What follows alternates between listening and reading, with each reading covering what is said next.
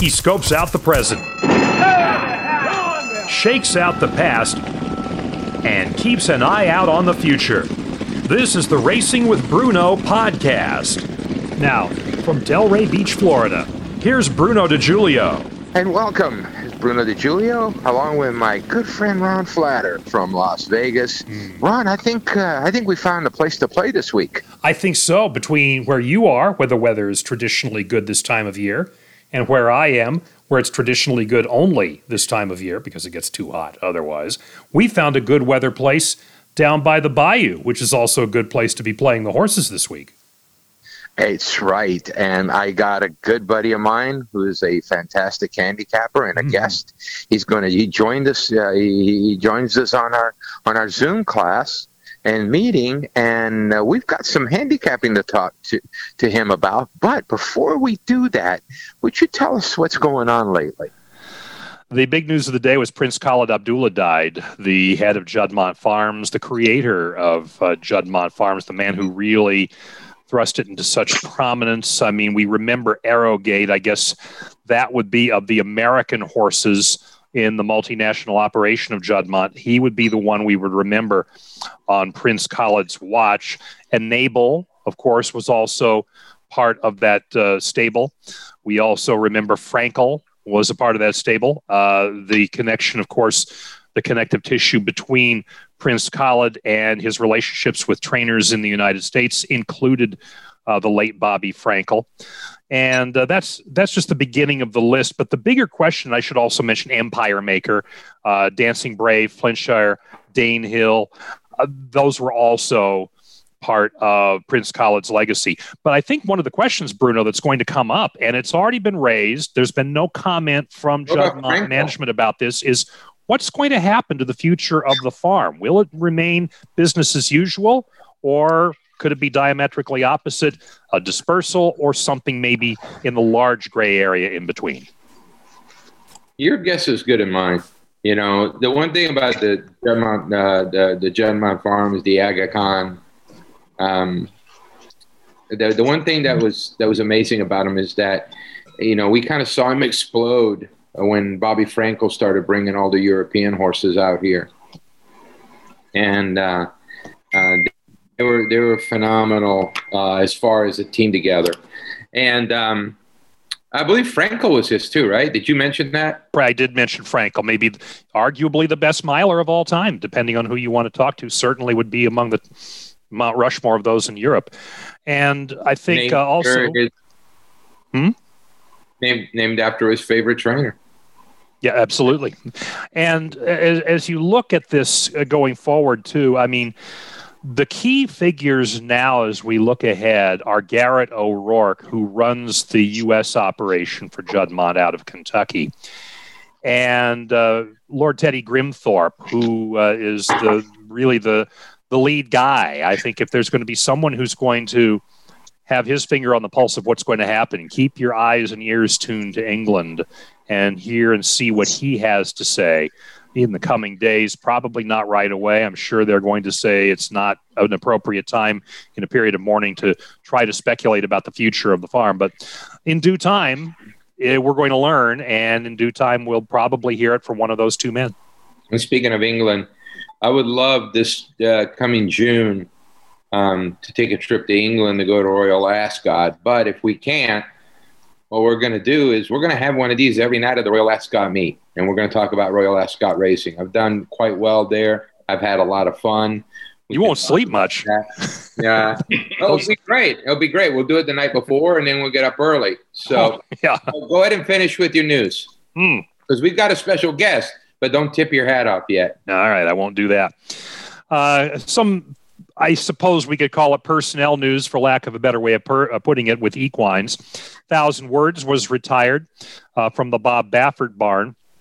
So there's a star-crossed horse that you look at and say, gee, what could have been with him? We also know now, based on how the entries and the plans are going to go forward, not only is Mucho Gusto not going to be in the Pegasus World Cup Invitational on the dirt, $3 million race, but Zulu Alpha will not be racing on the Pegasus World Cup turf race. And so that means both defending winners of those races a week from Saturday at Gulfstream Park will not be involved in the race. And so that becomes a big absence. And then one more thing on top of that, Baffert did say that Charlatan will not be going into the Pegasus World Cup, instead focusing on the Saudi Cup. So in many ways, there was that concern that with the Saudi Cup being placed in late February, that it could cannibalize the Pegasus World Cup. You could say that has come to pass in the 2 years it's existed. It's kind of interesting that he decides that he's not going to take Charlatan there. Could it have anything to do that they're testing for clenbuterol now? Could be any number of things, right? But aren't they testing? But aren't they testing in the Saudi Arabia? Yeah, but I don't know. It just kind of makes you go, All of a sudden, they're testing for clenbuterol at Gulfstream, and it's like, well. If you just Bruno, if you just go by the saber rattling of what's come out of Saudi Arabia, especially as much as they were beating their chests over what happened with Jason Service last year and their first winner of that race, Maximum Security, the purse, to our knowledge, still being held up from Gary and Mary West, the $10 million. And so there was all that chest thumping over drug testing. Positive. Let's just say he didn't test positive for anything. Correct. Yeah. So the Saudis, that's a little bit of a wild card in that, and it's less to do with the culture of the Saudis than it is that we don't have much history on the race. So there is that. But that's all of that build up to what's going to be a big day of racing at the fairgrounds, and the Lecomte card came up stacked, and Mandaloun, a horse already being bet down heavily here in Las Vegas in Derby futures, coming into a full field. You've got a couple of Michael Stidham runners that will be in this race. Well, maybe one or two. Manor House may scratch and go into an earlier race on the card on an allowance race. But you've also got Proxy, who's very promising, and just a very good card. And I think, Bruno, that brings us to what you were talking about a moment ago. Well, as you know, Ron Flatter is my favorite Vegas guy. Well, I got to tell you, my favorite guy from New Orleans, from Louisiana, is a very good friend of mine, and I want to introduce you to him. His name is Michael Bachuk. Michael, how are you? I'm good, Bruno. How are you doing? Hey, Ron, how are you? I am well, Michael. Great to see you, my friend. And I want to introduce you to our Racing with Bruno Zoom. Zoom guys and ladies, Michael Bachuk. Michael. Michael is the winner of the 2012 NHC Championship. He's been a friend of mine since about the middle of 2011. And we're going on a 10-year anniversary, my friend. We both got a little bit less hair, but we're healthy, you know? So first of all, tell everybody a little bit about you. Where did you come from before you got into the racing and before you became an NHC champion? Well, when I came out of the womb, I guess I was betting on horses, it seemed like, because I started betting on horses when I was about 12 or 13 years old at the fairgrounds. And a fellow who worked for my dad's law firm would bring me as he would babysit me whenever my dad had work to do on the weekends. And that fellow's name was James Carville. So he actually led me into the two passions of my life, which are horse racing and politics. Politics is what I do for a living, and horse racing is what I do for hobby and sport. But it's become a little bit more of a little bit of a business. I do the daily selections for the fairgrounds, for the newspaper in Baton Rouge and New Orleans now, and I've been doing that for about 6 or 7 years. So that's kind of where I came from. I'm born and raised in Louisiana boy through and through. And that's where I'm going to, end up my life, it looks like, in Louisiana, betting on the horses and staying involved in politics. Now, you have been, by the way, happy 2021 to you and everybody else that I haven't seen last week. But the one thing that I really enjoyed is that you and I don't remember where we met, Where do we meet? Oh, that's a good question, Bruno. I think we met in person at maybe no, it wasn't the NHC because you weren't there that year. No, it wasn't. No, I think we met for the first time. I met you through the Rotondos. We met through the Rotondos on some kind of thing that we were doing, and it was 2011. Yeah, yeah. Well, it was a year after It was a month after I won the NHC, I think. No, I met you before the NHC. Did you?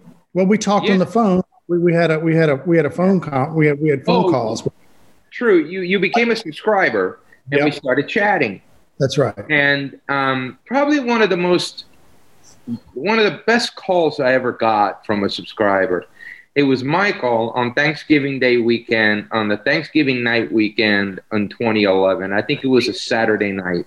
We had popped off with a $67 Flint first-time starter. And Michael shows up on my phone as I'm working up in what is now the mansion at Churchill. And I'm working for the next day's card. And Michael calls me and we're talking. And he says, you know what, Bruno? My handicapping is so much better with workouts. And, that to me meant a lot. Sometimes, you get kind of sideswiped, by people and who don't understand all you do. And here's this gentleman calling me out of the blue. He doesn't know me very well or anything. And he's telling me, how much he appreciates it. That means a lot. And lo and behold, what happened that January 2012? Yeah. Well, in January 2012, it all kind of came together for 2 days, now 3 days in HC. And, with the help of your information that's my dog. I'm sorry. On a first-time starter at Santa Anita, trained by Dan Hendricks, Melrose Woods, who had just a sparkling workout according to you, and I think was 35-1. That was the horse that pretty much put me, over the top or near the top of the leaderboard. And, people say, well, you just had, you were just stabbing, but it was day one. And if you're a contest player, you're not usually playing 35-1s on day one. But I would always point to the fact that my brother and I absolutely crushed the race betting on it. So it wasn't just a stab at a contest horse. It was solid workout information that you provided. Period. End of story. And we wouldn't be sitting here talking to each other if I hadn't read that comment about. If you wouldn't have bet it, I would have been mad at you. Which I do get mad at you. That same day, we had a 35-1 shot that won in a $10,000 claiming race at Gulfstream. I loved them. I had all the red stuff on it. Look, 4-star work, everything. And I remember after about 2-3 races, I think we spoke, and I said, "Did you bet that horse?" And you went, "No, you did that shame thing." No, but because you hit that was there too that day, and he also didn't bet it. Yeah. Well, I learned my lesson. So the next one that came up, I was all over it. And then Michael and I got the pleasure of working on Horse Players together. And tell a little bit about tell people about Horse Players. Some people may not know the Horse Players series. Well, it was a short run of 7 or 8 episodes, but it was a blast to make. We were able to travel around the country, a group of misfits and gamblers and storytellers and egomaniacs. We had a lot of fun doing it. It could have been done a little bit better, but I think the Esquire Network had their own ideas of how to tell the stories, but the stories that didn't get told on air, the stories that we told and the interactions that we had just goofing off and around the dinner table, those were the things I think that were most entertaining, that would have been more entertaining than just seeing us play contest, which was to me kind of boring. but the backstories of everybody seem, to me were very interesting. These are very successful people in most of their own endeavors, and they all found their way to horse racing some way or another. And so collectively, we were just a group of, it was just a lot of fun to make. We were highly competitive too. Great characters. Yeah, great characters. And the one episode that I thought that always is dear to my heart is Michael and I are going to go to the sales. We're going to go to Fasig-Tipton on the expensive sale. And Michael says, I'll go to 100. We'll go to 100,000 on a horse. Yeah. So we find one who's later in the night. It's a tailor-made horse. Now we're at Saratoga. Yeah, Saratoga, summer sale. So all of a sudden we're watching in the gallery, and we get a text. I get a text on my phone. We need to do it right now. We need to have you guys bidding on a horse right now. And I'm looking like, wait a second. What do you mean? We got to do it right now. Well, everybody's tired. Everyone wants to go home. So we need to shoot this right now. Okay. So we have all our equipment on. We all, we've got our, monitors on and everything. And the next horse that comes into the ring, we got a bid on. And it's Royal Delta's half brother. Okay? Kozan. Ends up being Kozan. So here's this beautiful horse, half the Royal Delta, and we go up to about 125,000. Michael's already kind of like going, stop. Yeah. And it stops at 125,000. And it just lingers there, right? And they're going 125,000 once. And we're going like, oh no. Here's a Royal Delta's half brother who can't get past 125,000. And we're thinking, what's he got? What are we going to, and he ended up selling for 350,000. Michael had a big relief. But that was fun because now, Kozan, who he became, and he's basically the top stallion in Florida. So it was really fun. We were a little. I was nervous. Yeah, we were a little, like, oh no. Well, I can always say I was the underbidder on Kozan. That's my class. Absolutely. The only horse I ever bid on. I'm the underbidder on Kozan. I know what I'm doing. Now, Michael, have you had a chance to take a look at the that Thursday card for Fairgrounds? I've glanced at it in passing. I'll do my real work tomorrow morning on the card because I have to have my picks in by tomorrow afternoon for Thursday, which comes with its own challenges because you don't know, especially the Fairgrounds, you don't know, where whether if there's rain, if there's just a little rain, sometimes it goes off turf. Right. Just like last week, I didn't even.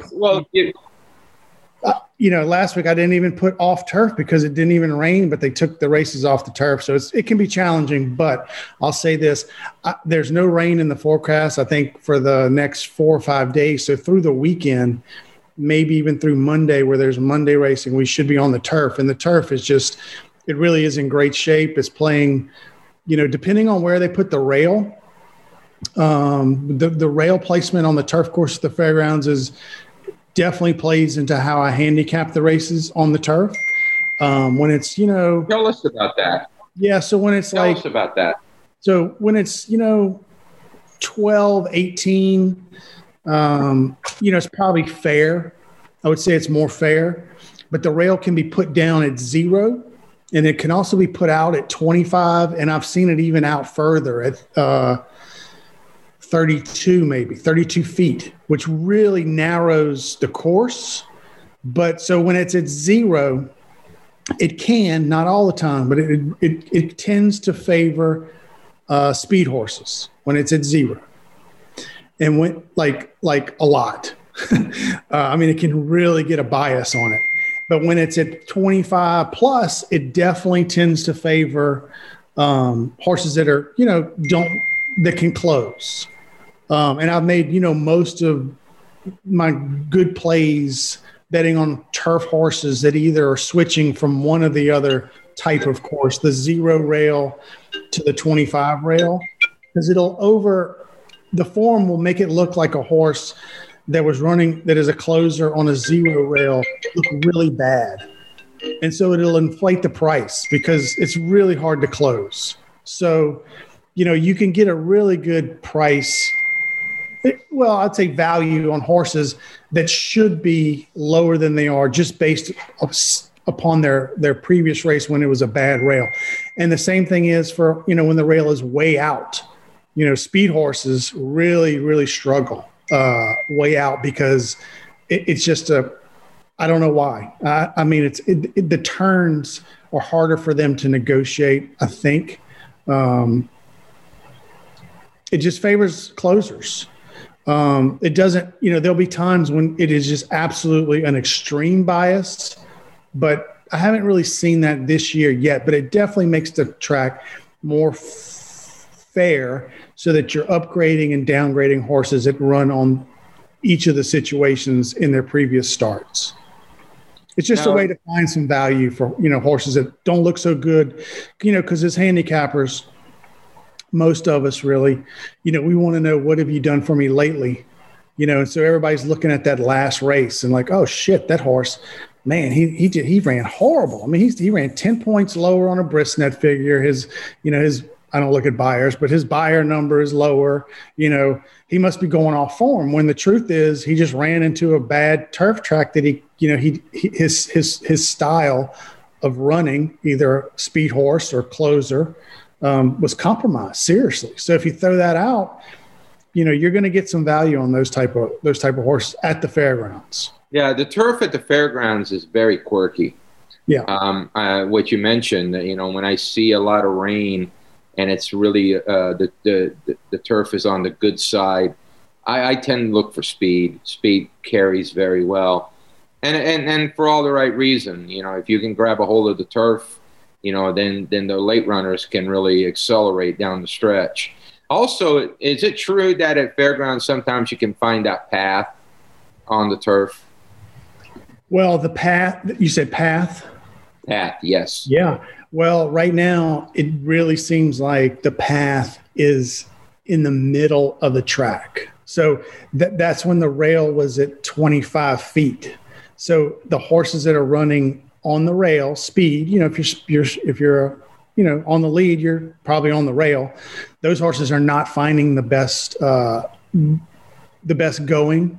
And it's definitely, to me, at least this last weekend, was horses that are out in the middle of the track making a move, even 2, 3 wide, 4 wide, or have some better ground to run on. Now you got to watch. I don't know where the rail is going to be on Thursday. It's not in the form anymore. They used to put it in there, but it's not in there. So you just kind of have to wait till the day of to see where they put it.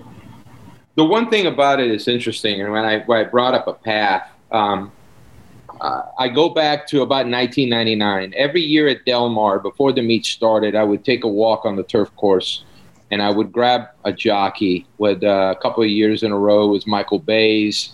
But that year I took Kent DeSormo. I asked Kent if he wanted to join me on the turf course. And we were walking on it, and he's testing every side of it. He's walking like a drunken sailor, pardon Kent, maybe he was. But he finds a path, and he's with me, the track superintendent, the turf superintendent, and he says, I want to race on this path right here, and I want to be right here.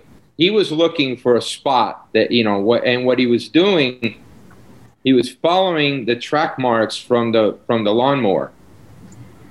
And a couple of days later, there was I think it was the Ramona, and he was riding a horse for Thoroughbred Corporation and Neil Drysdale. I want to say Fiji, but it wasn't Fiji. Something like that. And he wins the race. I was standing near the paddock, near the winner's circle, and he's coming up to the winner's circle. As he's walking into the winner's circle, he yells over, "Hey, B, I rode that path and I was thinking about you at the 8th hole." It made me crack up, because here he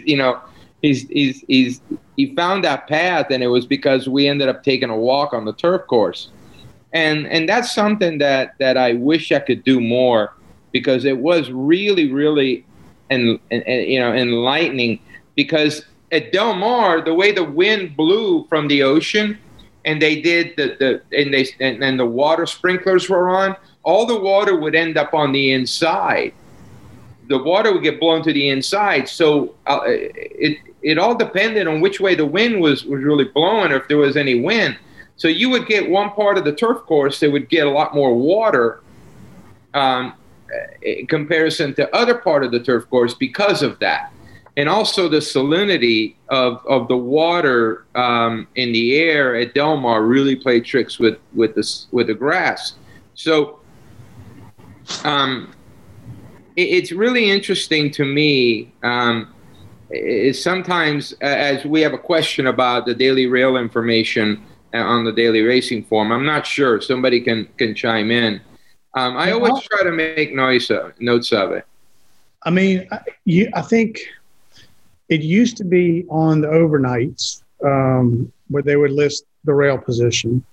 And then the Brisnet form used to have it and still does the day of. But as I downloaded today's, Thursdays and Saturdays, it's not in there. But it will be in there the day of the race. And if you use Twin Spires, I know that they will that they'll put it into the late changes or something like that. They'll note it'll be right up here as Bruno's pulling this up. You see race 4, it'll be right above where you have the post time for the track, right in the conditions. It'll be rail. It will be at 25 feet or 18 feet or something like that, or 0. And I pulled up the 4th race, Michael. Yeah. And I was hoping you can give me some idea. There's a horse I'm interested in here. It's the number 3 horse. It's My Tune. And I don't know who that owner is, but I can't believe he's licensed in Louisiana. Thanks. Hey, wait a minute. Why not? Why can't I be licensed in Louisiana? You're right. We license everybody. Yeah. But what am I thinking? Licensed to kill. Hey, here's what I want to ask you, Bruno, about this horse. Yeah. So what I look at a lot, as you know, and Ron and I have talked about this on various times, and it still pays off, and it's just one of these little things, that. So the dam of this horse is Catchy Tune. Mm-hmm. Do you know? Because you can't pull it up right now. Although you could put up on Equibase probably. But did you know what she did in her first start? And has she had any foals that have won first time out? Let me pull it up right now. Well, let me tell you a little bit about her. Yeah. A few months ago. You talk about it. I'll pull it up. Yeah. Well, actually, I have the. I got it. And I just need to go. The best way to do it this way. Anyway, the guy that handles our horses, Rudy, called me one day and said, "Hey, there's this filly that bucked a shin and she's out of the sales at OBS, and you might want to go. You want to go. You got to find out what she looks like. Go look at her. She might be worth buying because they can't make the sale." So she was in the March sale in 2019, and anyway, so she scratched, and I went and looked at her. I found her, and I went and looked at her. And when I looked at her, I loved her. She is a really, really pretty filly. And here's her pedigree. This is Catchy Tune. She was a winner at 3 and 4 at Santa Anita down the hill. She was second in the Wishing Well Stam Stakes. She was half to a couple of winners, and Michael can look that up. But when I looked down on the second dam, her dam was Unbridled Assay. It was an unraced dam of 7 winners.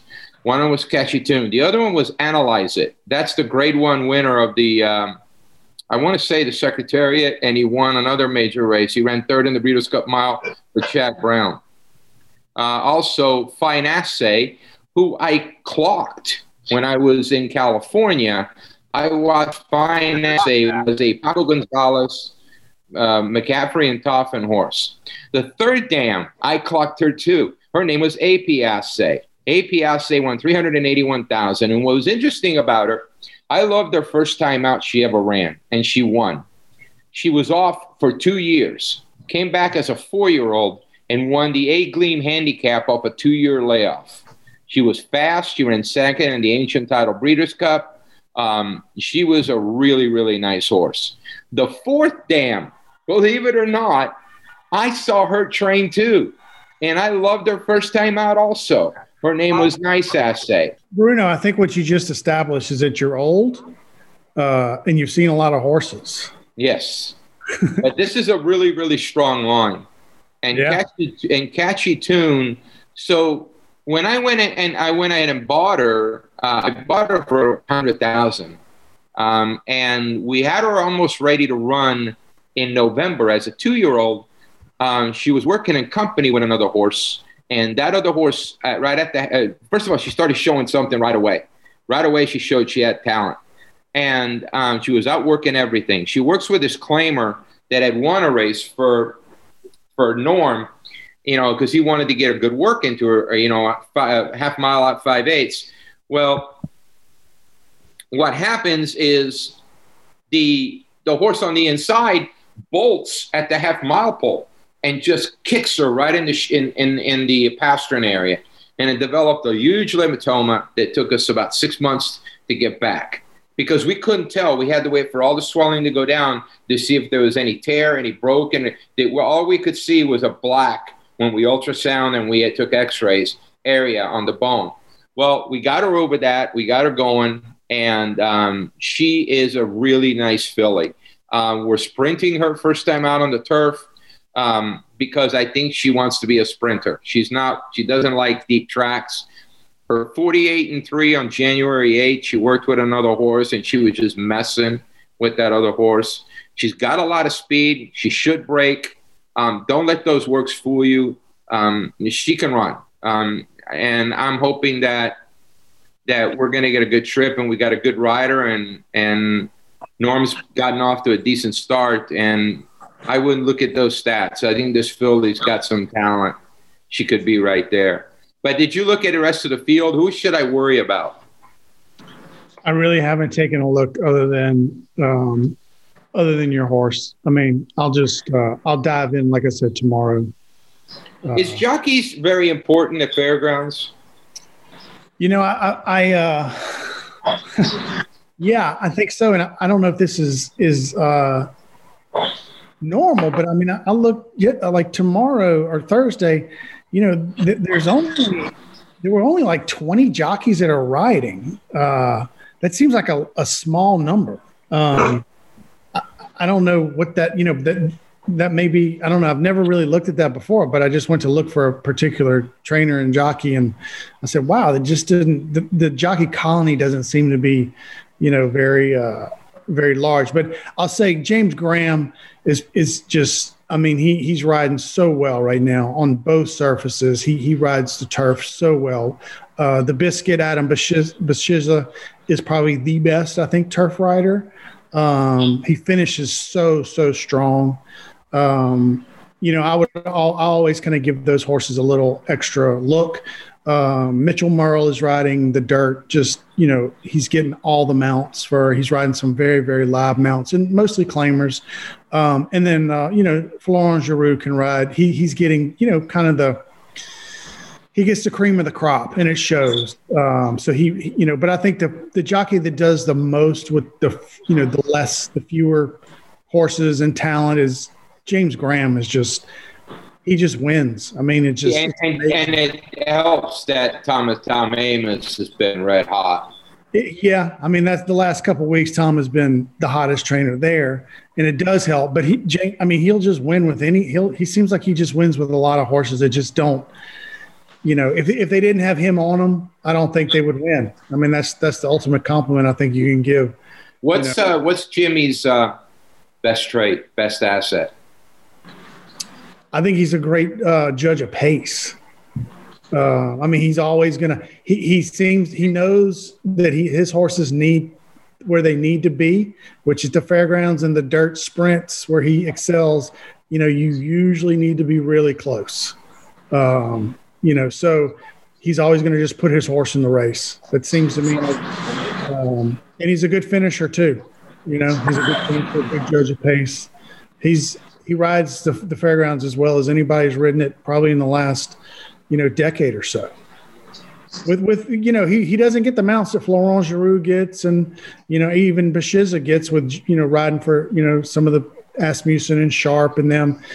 Graham seems to ride for the middle of the roaders. I mean, I'm not calling Tom Amoss the middle of the roader. He's one of the best. I mean, I hope he's in the Hall of Fame at one point, but he's just a working class kind of jockey. I mean, he just wins, I always like to see him on my horse.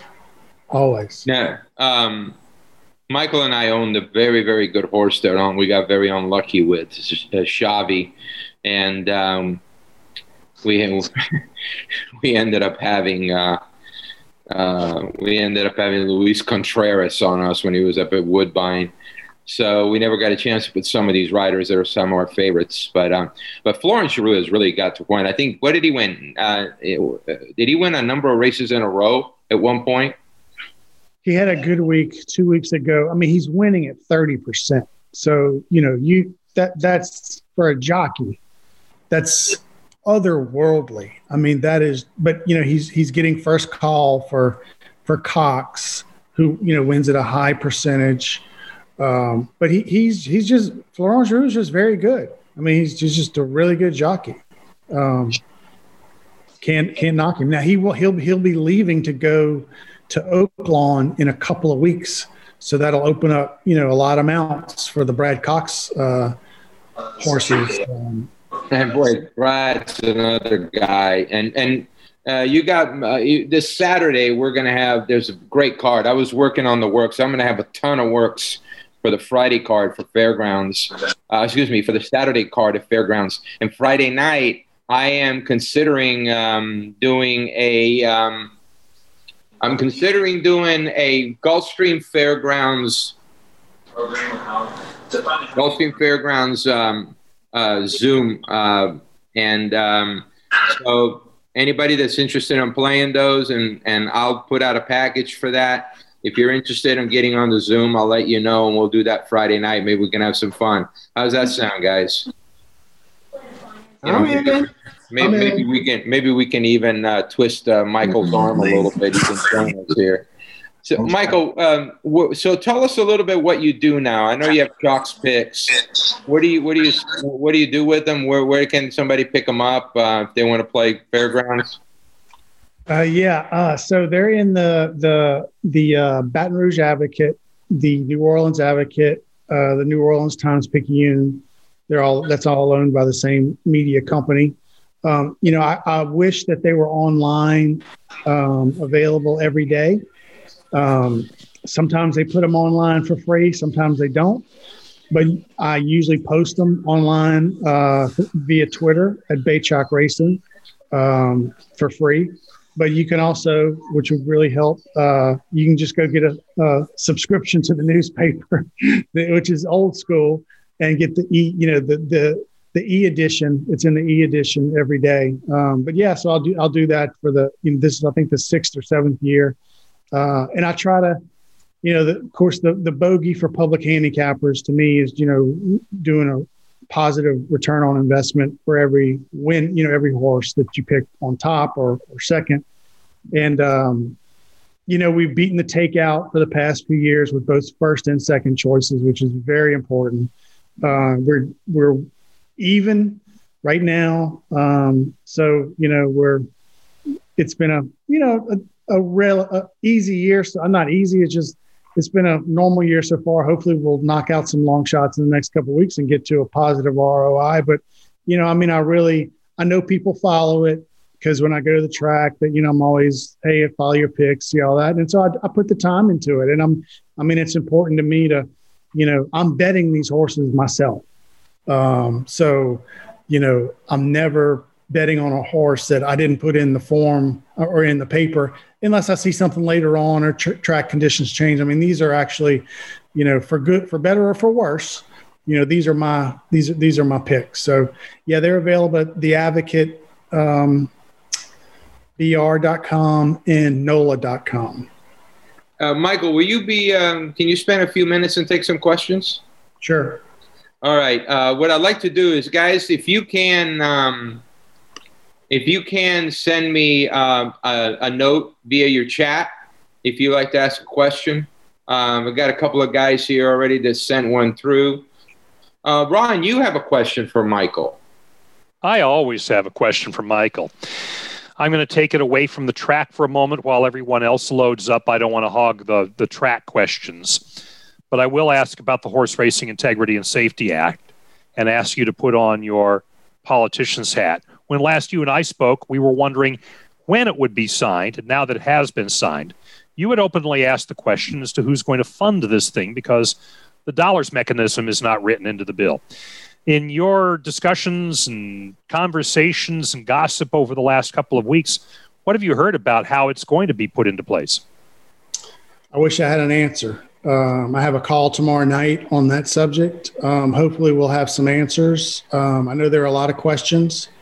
I know that there's been a lot of pressure put on through conversations, just, the Jockey Club, making sure that they are aware that it is a non-starter for the funding mechanism of enforcement and testing to be funded by horse players, through either higher takeouts, diversions of purse money, anything that comes from a parimutuel pool, should not go to fund this. I mean, that's a penalty to horse players, and we can't really, we're so much behind the eight ball, as with takeout right now, that we can't take on anything else. So, but at the end of the day, as you and I talked, Ron, I still think there's an awful lot of hurdles to get over. The Horsemen's HBPA, National HBPA, is vehemently against it, and I fully expect them to file some sort of either a state-based lawsuit that says this is a states' rights issue, and you can't mandate from the by federal law what we can do in a state and how we license people, because people are licensed in a state, and there's no provision in there, as far as I know, for national licensing. So it's a mess. I mean, I certainly applaud and I support additional testing. We don't get these drugs and the thieves and the crooks out of, the business is going to go away. That can be said about everything. Yeah, that's right. And Kevin Deckel has a question about the turf course at Fairgrounds. Was it rebuilt this year? No, they rebuilt the turf course maybe 4 years ago. We had a really bad year where it was a bad course. I mean, the course had just gone into disrepair, and they were not putting the maintenance into it in the off season. And so actually it took an act of the legislature to get Churchill Downs, our good friends at Churchill Downs, to invest the money to repair the turf course. So it's probably been 4 years now. This might be our fourth year with this course. And it is really, it's just it's in really good shape. I mean, it looks fantastic. And they spend the time on maintaining it in the off season, which is very important. And Michael, didn't Hurricane Katrina was that Hurricane Katrina that did a lot of damage to that turf course, and it took a long time to get it back? Not really, Bruno. I mean, the track flooded. The whole area flooded. There were probably 3, 4, 5 feet of water for quite a while there. But, it was grass, and grass comes back. At the end of the day, the issue was that Churchill was skimping on the maintenance, which was causing the, cancellation of turf racing for the smallest amount of rain. So they had to get a lot of rain there anyway during the well, it's really not that. They had to improve the drainage, and it was expensive. It was a drainage issue, and people need to understand that New Orleans, and that particular part of New Orleans, is below sea level. In other words, it is in a bowl, so it is lower than the water table. So when it does rain, it's almost like a double whammy. So like a quarter of inch of rain is almost like a half of inch because it sits below the water line. It's in a bowl. The whole city. Having been there, you don't realize it until you go there, and you take a drive and you go up right to the levees, right? And you walk up this hill and you look down on the levees and there's the water. You look down, you walk to the hill and the water's here. So then when you walk down to the street, the water is up here. And you're like, well, that's just not right. And that's just the way it is. So when it rains, it's almost a double whammy, and they had to improve the drainage, and they did. And the turf course is in great shape.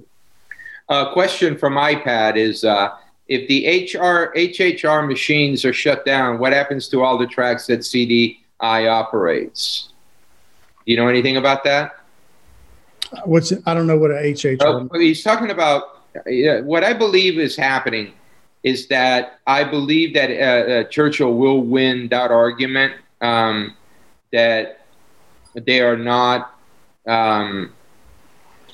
against the Constitution of Kentucky because they are parimutuel. And the actual question about the machines is that the ones that that I believe, which track had to take them down, I don't remember right now.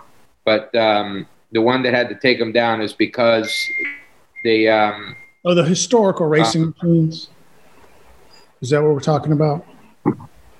Yeah, it's the historical racing machines. We have slots in Louisiana, so I don't know that pertains to, we have slots. We just passed sports gambling, thank goodness. Horsemen won't receive a penny from that because they're horsemen, and they didn't mobilize. But no, we have slot machines and full gambling here in Louisiana, but I don't know about the HHR machines. And who runs the horsemen's legal department? Giuliani? I'm not taking no comment. I didn't even get a smile from anybody. Nobody thought that would be funny. Okay, I think something would win with air dive coming down your face. I thought something would be, worth something there. How much will the quality of racing at fairgrounds decline after Oaklawn opens? Yeah, I think that's a good question. It definitely affects field size. I don't think it affects the stakes because you get shippers. Correct. I don't know that I think it used to affect it a lot more than it does today. It's definitely, you'll see a little bit shorter fields. Maybe some of the allowance races, might fill 6 and 7 instead of 8 and 9. But the thing is, what won't be affected is turf racing, because True. I don't think Oaklawn has a turf track, but I'd heard that were they putting one in? Not this year. Not this year. Well, the interesting part of it too is Oaklawn is actually going to, is actually supposedly not going to allow clenbuterol. Up until this year, clenbuterol has been permissible to race on at Oaklawn, and this year they're not. And I'm wondering if some guys that would go to Oaklawn to race because of the clenbuterol, they're not going to. I've always felt that shippers were really good into Oaklawn and even into fairgrounds from Oaklawn.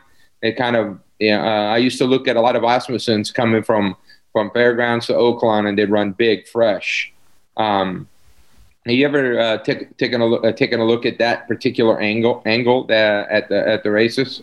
Well, I mean, if he's racing his horses, any trainer, Cox is dangerous there, Asmussen, Amos, because, their horses have gotten some training and racing, and so they're in shape and they're in form. And a lot of times, Oaklawn, they run into weather issues, tracks frozen quite a bit. I noticed that Cox, even though probably his horses will be running in Arkansas, like I think Monomoy Girl is at the fairgrounds. Essential Quality is at the fairgrounds. Yes. I mean, he's got his A1s are all at the fairgrounds training, working. He's not at Oaklawn, even though that's going to be probably the ultimate. You don't have a string there. And I went and clocked at Oaklawn, and I've clocked. He'll have a big string, but I'm saying, I mean, the track at the fairgrounds, I think they're here because he knows it's more consistent. They're not going to close the track because the track is frozen, and he can keep to his schedule. And then, look, I mean, the fairgrounds is a great racing surface. I mean, it just is. Are you looking forward for Oaklawn, Michael? I love Oaklawn. I absolutely love Bet. I've never been there. It's on my bucket list. Meant to go last year. You've never been there? We got to go. No.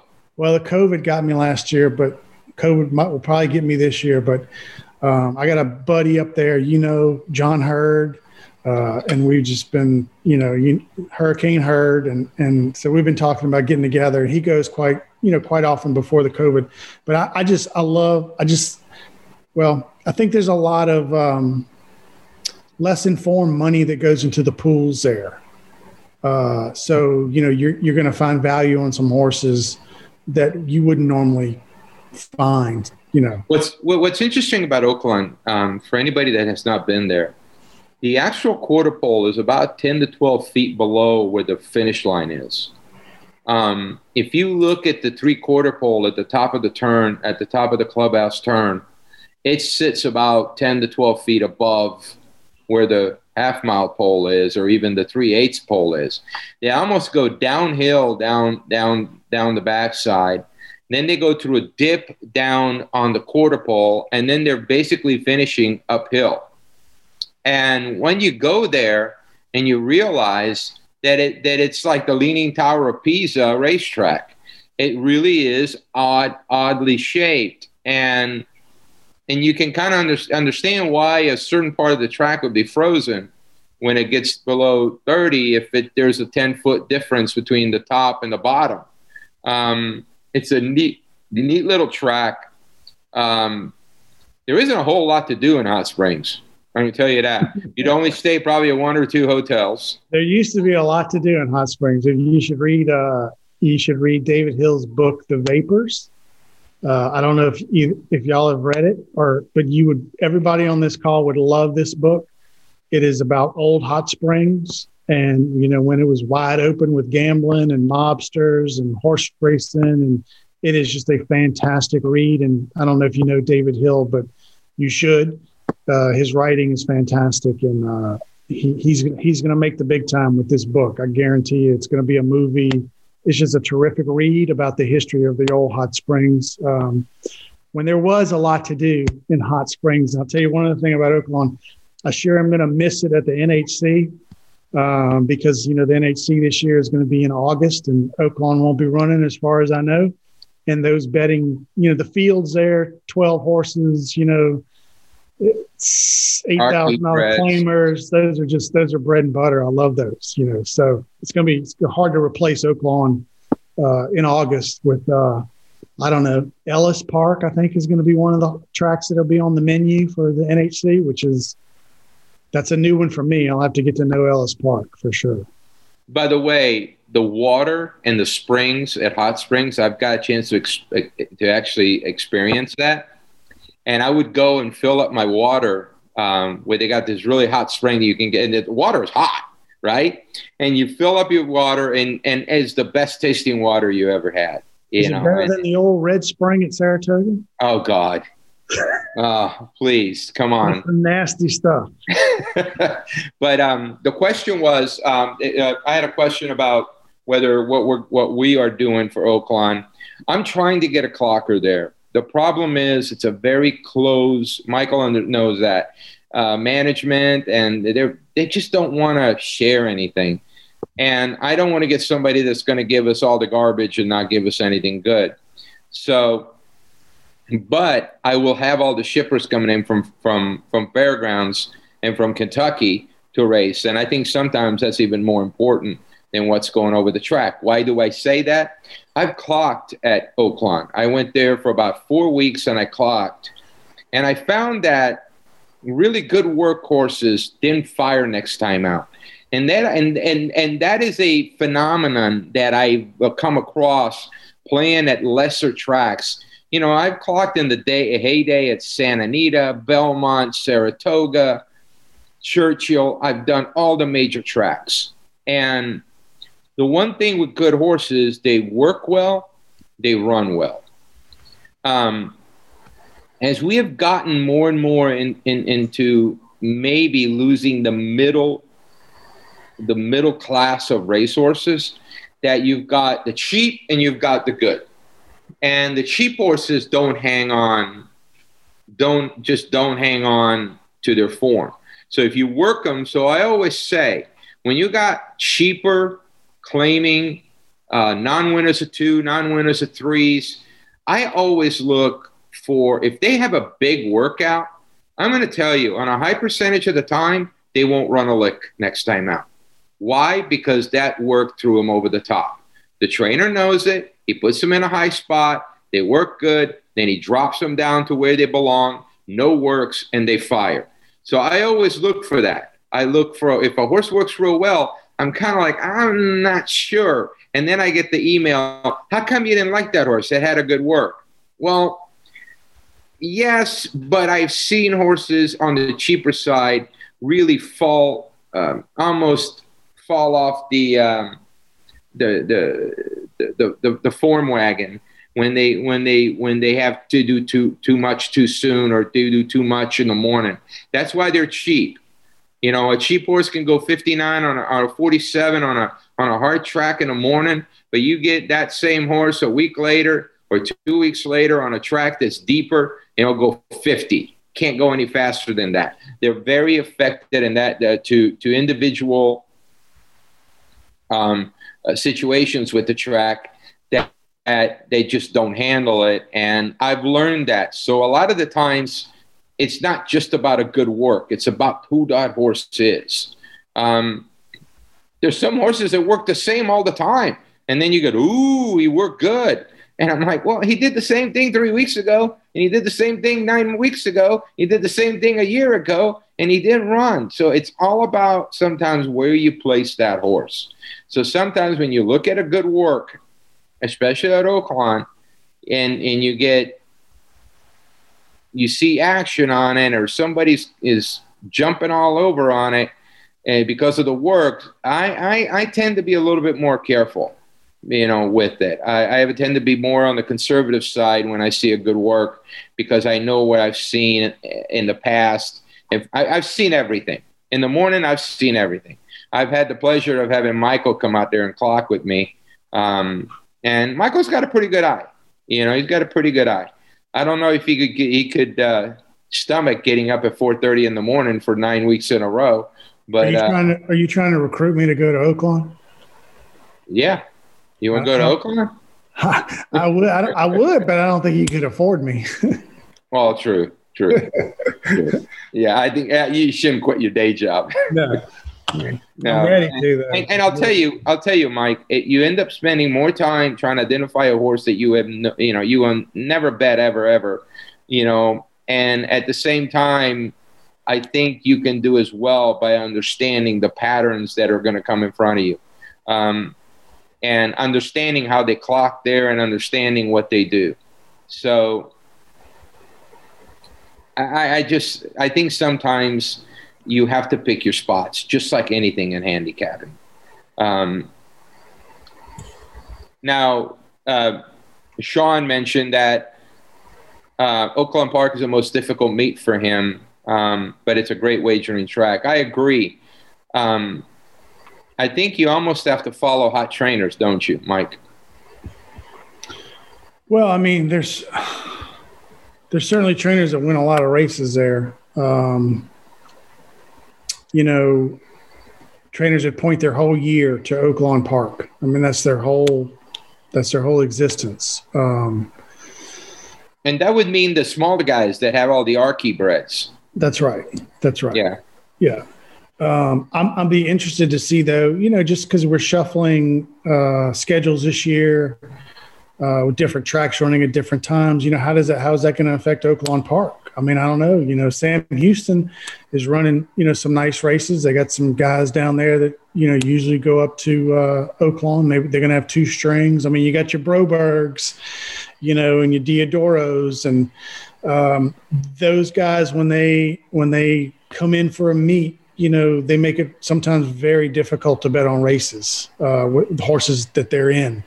Now, I'll note that Broberg, and I'm going to say this, and he'll probably win 5 in a row at the fairgrounds, but I believe he's 0 for 23 at the fairgrounds. This now?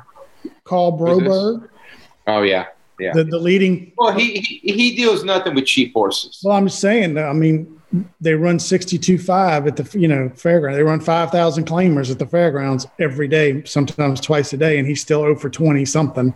I've seen Diodoro run a couple horses there. They haven't done anything. So, but those guys at Oaklawn last year, you know, just it was well, with Diodoro, it was quite bizarre how he was winning races with horses. Quite bizarre is all I'll say. Now, I don't know if they're going to crack down on it, but those races are hard to bet on. But the ones that they're not in, they're great betting races. Well, the one thing about Diodoro, you've got to look at who his owners is. If it's M&M Racing, very live. I have a tendency to follow his M&M Racing. It's pretty simple, guys. It's a customer. His top customer, his best customer is M&M Racing. Each trainer has his own top customer, and you've got to figure out which one it is. When you figure out it is, like, for example, Chad Brown and Klaravich, Baffert with Pegram and Al Earnhardt. Now he's got Windstar, Pletcher and Windstar. You know, so each guy has Centennial Farms and Jerkins. You've got to know who is the top gun owner in that barn, because they will give preferential treatment.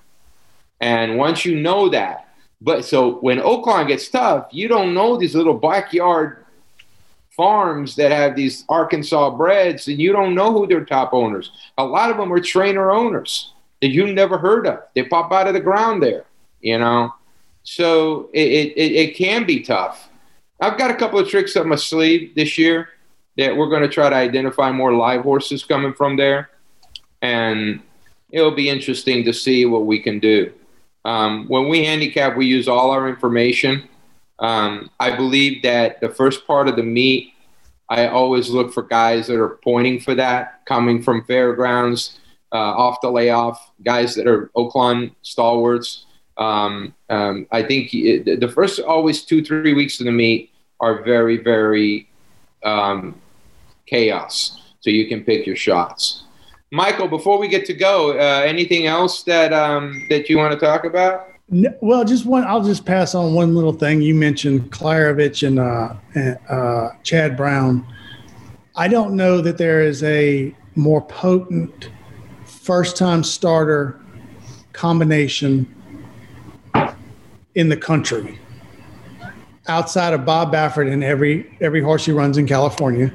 But I'm talking about horses that you can actually get a nice price on. Klaravich and Chad Brown, for some reason, I mean, obviously it's the owners want to win first out because they bet. They're betting people. You know, Juddmonte, I don't think they're betting people. You know, they got money already. These Klaravich guys, they're competitive. They want to win first out, and they do at an incredible clip. even when a horse is, I mean, just, you're not going to get 20-1, you're not going to get 10-1, but you get so many 7-2s and 9-2s and 5-2s on horses that just gallop. I don't know if you found that, Bruno. I haven't pulled the DFR formulator because I don't use it, stats on it, but I'll just tell you, I almost bet Klarovich, Chad Brown blind in a maiden special race. You have to. They got Irad, Castellano, or Jose, and they get the best riders, and Irad and Jose bets. They bet, so it makes it tough. But the Pletcher is the guy with Windstar. Whenever Pletcher and Windstar are together, it's just amazing. And that's one of the things that eventually I like to be able to offer is we can run statistics like that where you can find out exactly on our site what is Pletcher and Windstar doing. That's something to look at. Ron, you got anything for Michael before we let him go? Just looking at the weather being nice on Saturday for the Lecomte, I feel like it's the first time I'm saying that about the Lecomte in a few years, although you might find historically my evidence is wrong, but it just feels that way. Does the fact that we have a dry race course over the next several days impact what we're going to see for, let's say, in the Lecomte, where we've got Mandaloun and we've got the Stidhams and we've got looking like a full field, barring any scratches and such. How do you look at the conditions, and maybe even if you want to go so far as look at the race? Well, I'm hopeful, that it'll be a very fairly run. Like you said, I think now that you say that, I seem to recall that we've had some sloppy Lecomptes in the last couple of years, and it's just very difficult to put form on a horse, but the race is loaded. I mean, it's absolutely loaded as usual. There doesn't seem to be a lot of speed in there. Like really, I'm gunning, for the lead type of speed. And so just looking through it now, I don't know, Bruno would probably have a little bit more information on this horse, Santa Cruiser. You know what? I'll tell you one thing about that horse. He tries every single time out. I had him the first time he ran, I think at 45-1 to close off an exacta. He's a neat little horse. He tries. He's kind of interesting. In that race, he ran behind everybody's, Derby favorite, Essential Quality. So, I mean, he wasn't disgraced. He ran, got beat 4 lengths. And then that last race, with our jockey, James Graham, I know it was a maiden special, but I mean, he went to the front and he ran fast and he didn't quit. And so I have no doubt that James Graham is just going to go to the front and, try to steal it. And it just, these Smiling 16th races, they're going to favor horses that are closer to the lead. It's just a short run up and it's, hard to close. So, And with that in mind, Michael, do you fade Mandaloun because right now he's in the 10? If Manor House scratches out, he'd go 9. But do you look at that outside post and say, okay, that's compelling enough for you to go against him? Well, no, let me just jump in real quick. That angle did not work with War of Will when he won first time. True. And he came from the 12 or 13 hole. So, we've had a couple of other ones that ran big from that. Well, that was a shorter race, Bruno. Yeah. So I would say Mandaloun, though, coming off the 7 furlong race is going to show, quite a bit of just natural, speed. He should be able to get his position. It's not like he's got a lot of speed inside of him to me. So I don't think the post position is going to compromise him. I mean, I got confidence in Florent Geroux to get a good spot, but I definitely think that, if I was looking for a horse that's going to be 10-1, Santa Cruiser, I think is extremely live in this spot. Hey, Michael, what are you doing Friday night? Check with me tomorrow. I will. Maybe we can get you to pop on for a little bit and talk about a few races. I'd love to do that. But check with me tomorrow. All right, thanks. I appreciate it. It's been fun. Hey, Michael, thank you so much. Michael Baychuk, guys. Thank you. I want to thank Michael Baychuk. He's a great racing friend, and we really enjoyed having him on the Zoom. And we might try to bring them back on soon again when we've got some of these major races showing up at fairgrounds and even Oaklawn. And Ron, what did you take out of the Zoom tonight? Oh, my goodness. I mean, between the part where he's talking about the rail bias, depending on where it's positioned, and to keep an eye on where that is, that told me a whole lot. And frankly, just that I was all ready to fade Mandaloun being drawn outside, but his thought that Florent Geroux can get him well positioned despite that poor post draw in the Lecomte has me thinking twice. So a good way to set us up for what you're looking at as an impromptu Zoom class on Friday. Well, you were kind of making fun of me talking about I look like somebody from the Dark Shadows. You did. If you didn't, series. if you didn't see, and if you didn't see Bruno on the Zoom call rather than just hearing it here, Bruno sounds like this all-together guy right now, suave, sophisticated. He looked like Barnabas Collins floating his head in the darkness on Dark Shadows back in the 1960s and 1970s. So that was a lovely lighting, yeah. I got something for you, though. Uh-oh. You are, with your goodness and oh gosh, you are the Philip Rivers of radio. You saying I've got a lot of potential with a noodle arm and kids I don't even know? Gosh, Jolly. Golly. You listen to him talk. He's hilarious. He doesn't cuss. Oh, but he's fun. Yeah, he is. I got to watch him over years and years in California at San Diego with the Chargers, and you got to appreciate him. You know, he's a gamer. But anyway, really enjoyed having again Michael Bachuk, Ron Flatter. We always enjoy having you on board. And until next time on the Racing with Bruno podcast. Get more from Bruno by going to racingwithbruno.com. This has been the Racing with Bruno podcast.